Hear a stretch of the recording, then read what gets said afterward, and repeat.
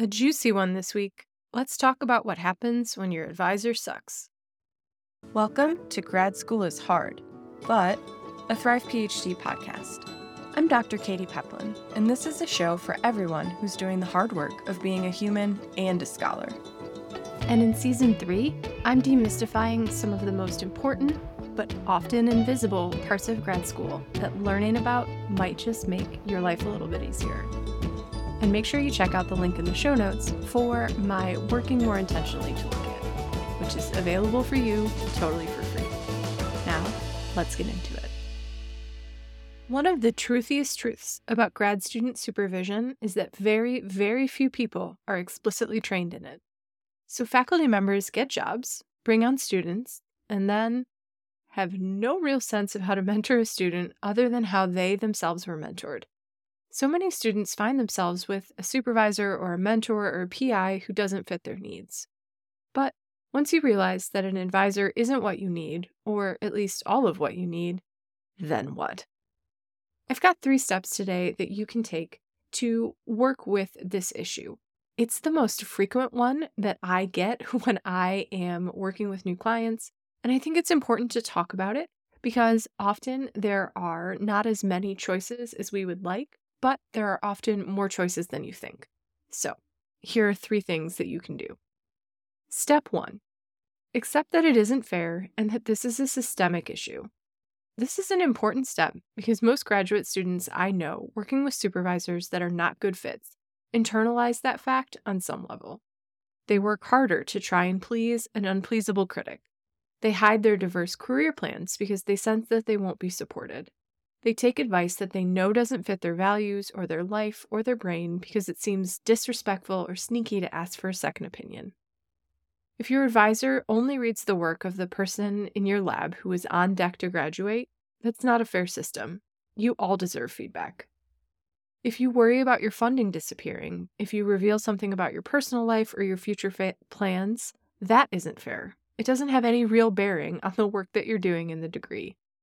These issues are pervasive, and they often have everything to do with how the supervisor understands their role and little to do with the individual student.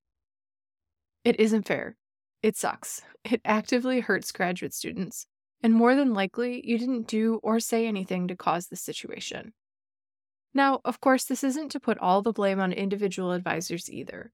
When you produce exponentially more PhDs than there are available tenure-track jobs, it fundamentally changes the purpose of the degree, and mentorship in a lot of ways has had to change along with that, and few supervisors are trained in how to support students through a degree that looks nothing like the one they received.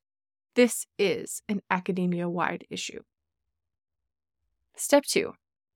Identify what you need. So, once you've accepted that your advisor isn't supporting you in all the ways that you need to be supported, it's tempting to generalize. They're just a terrible advisor, and there's nothing I can do about it. But often, digging through to a more nuanced understanding can be really helpful. Maybe they're extremely careful readers of your writing, but they don't really know how to support your career plans. Maybe they're incredibly supportive of your health and allowing you to build a flexible work structure, but there's also no apparatus in place to make sure you actually graduate when you want to and you're on target. Dig in and find out what areas really need support. Your graduate student experience is complex and needs to be supported in a lot of different areas. The more you understand where you need the support, the easier it's going to be to find it. Step 3. Empower yourself to get the help that you need. It is so hard to say, this isn't working and I need more help. But if you can get to a point where you want to do well in grad school and beyond, if you can get to a point where you want to do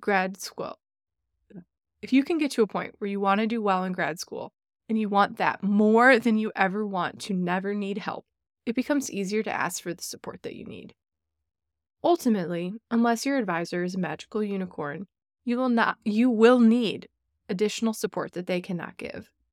This is especially true because only you can zoom out and see the entire picture of your life. Only you know where you want to be in 5 or 10 years and what things are incredibly hard for you to achieve, or what your health and wellness is. It's so hard to remember that everyone is trying to keep up a perfect image for the eventual job market.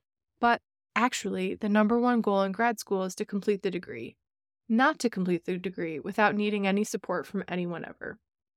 So if the goal is to complete the work, why not ask for things that will help make it easier? Why not build up a team of mentors, support, and resources that you need to get where you want to go in the way that makes the most sense for your life?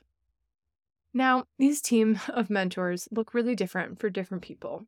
For me, my team was my advisor a little bit, my committee a little bit more, and then a network of people around campus and off of it that helped support me as a whole person. I had people who supported my career ambitions. I had people that I talked to about my health. I had colleagues that worked with me about my writing. I had people in other departments that brainstormed and taught different classes with me. I had people all over. And ultimately, what I felt like was this huge downside to my experience, that my advisor wasn't great and that I needed more support, ended up being one of the most valuable things about my PhD experience. Because I had these relationships with more people, I had such a richer network than some of my other colleagues did, because I had gone beyond the 2 or 3 people that I was basically assigned. Those people in my network are the ones that help me get jobs. They're the ones that help me through tough situations, and they allowed me to have a lot more power in my PhD journey. It would be great if academia were a system that was inclusive, where support was offered freely and a diversity of goals and experiences were anticipated and planned for. There are a lot of us who are making a lot of effort to make that happen. But until then, the biggest danger is not actually bad advisors. The biggest danger to graduate students is your belief that your entire fate and future rests in one person or a few people's hands. It doesn't. Working to support yourself so that you can do your best work is a skill that's going to pay off forever. And now is a good time to start. I hope that this gave you at least a little bit of normalization around the idea that you can still have an advisor who's not a perfect fit, or somebody who's really great and still isn't what you need in a specific moment and do well in grad school. It's so hard to feel stuck and to say, okay, I need something and this person isn't given it to me. But knowing that there are benefits to creating a network and that we learn so much about ourselves, identifying what we need, figuring out where to find it, and applying it can really help make the difference between this is something that I have to do because this person is so terrible, into, even in the best case scenario, I would want to do this because it has a lot of benefits. Just a quick note, the once-a-year Thrive PhD sale is still going on, now through December 11th. So make sure you click the link in the bio, 15% off everything in the store, no special code needed. I hope that this short and sweet episode gave you a little bit of space to think about your world and your advisor, and I can't wait to see you next week. Bye. Thank you for listening to Grad School is Hard, but you can find more information and resources in the show notes and at thrive-phd.com. Every month, I'll select one reviewer for a free 45-minute session with me. So please subscribe, rate, and review to help spread the word about the show. Thanks so much, and I'll see you again soon.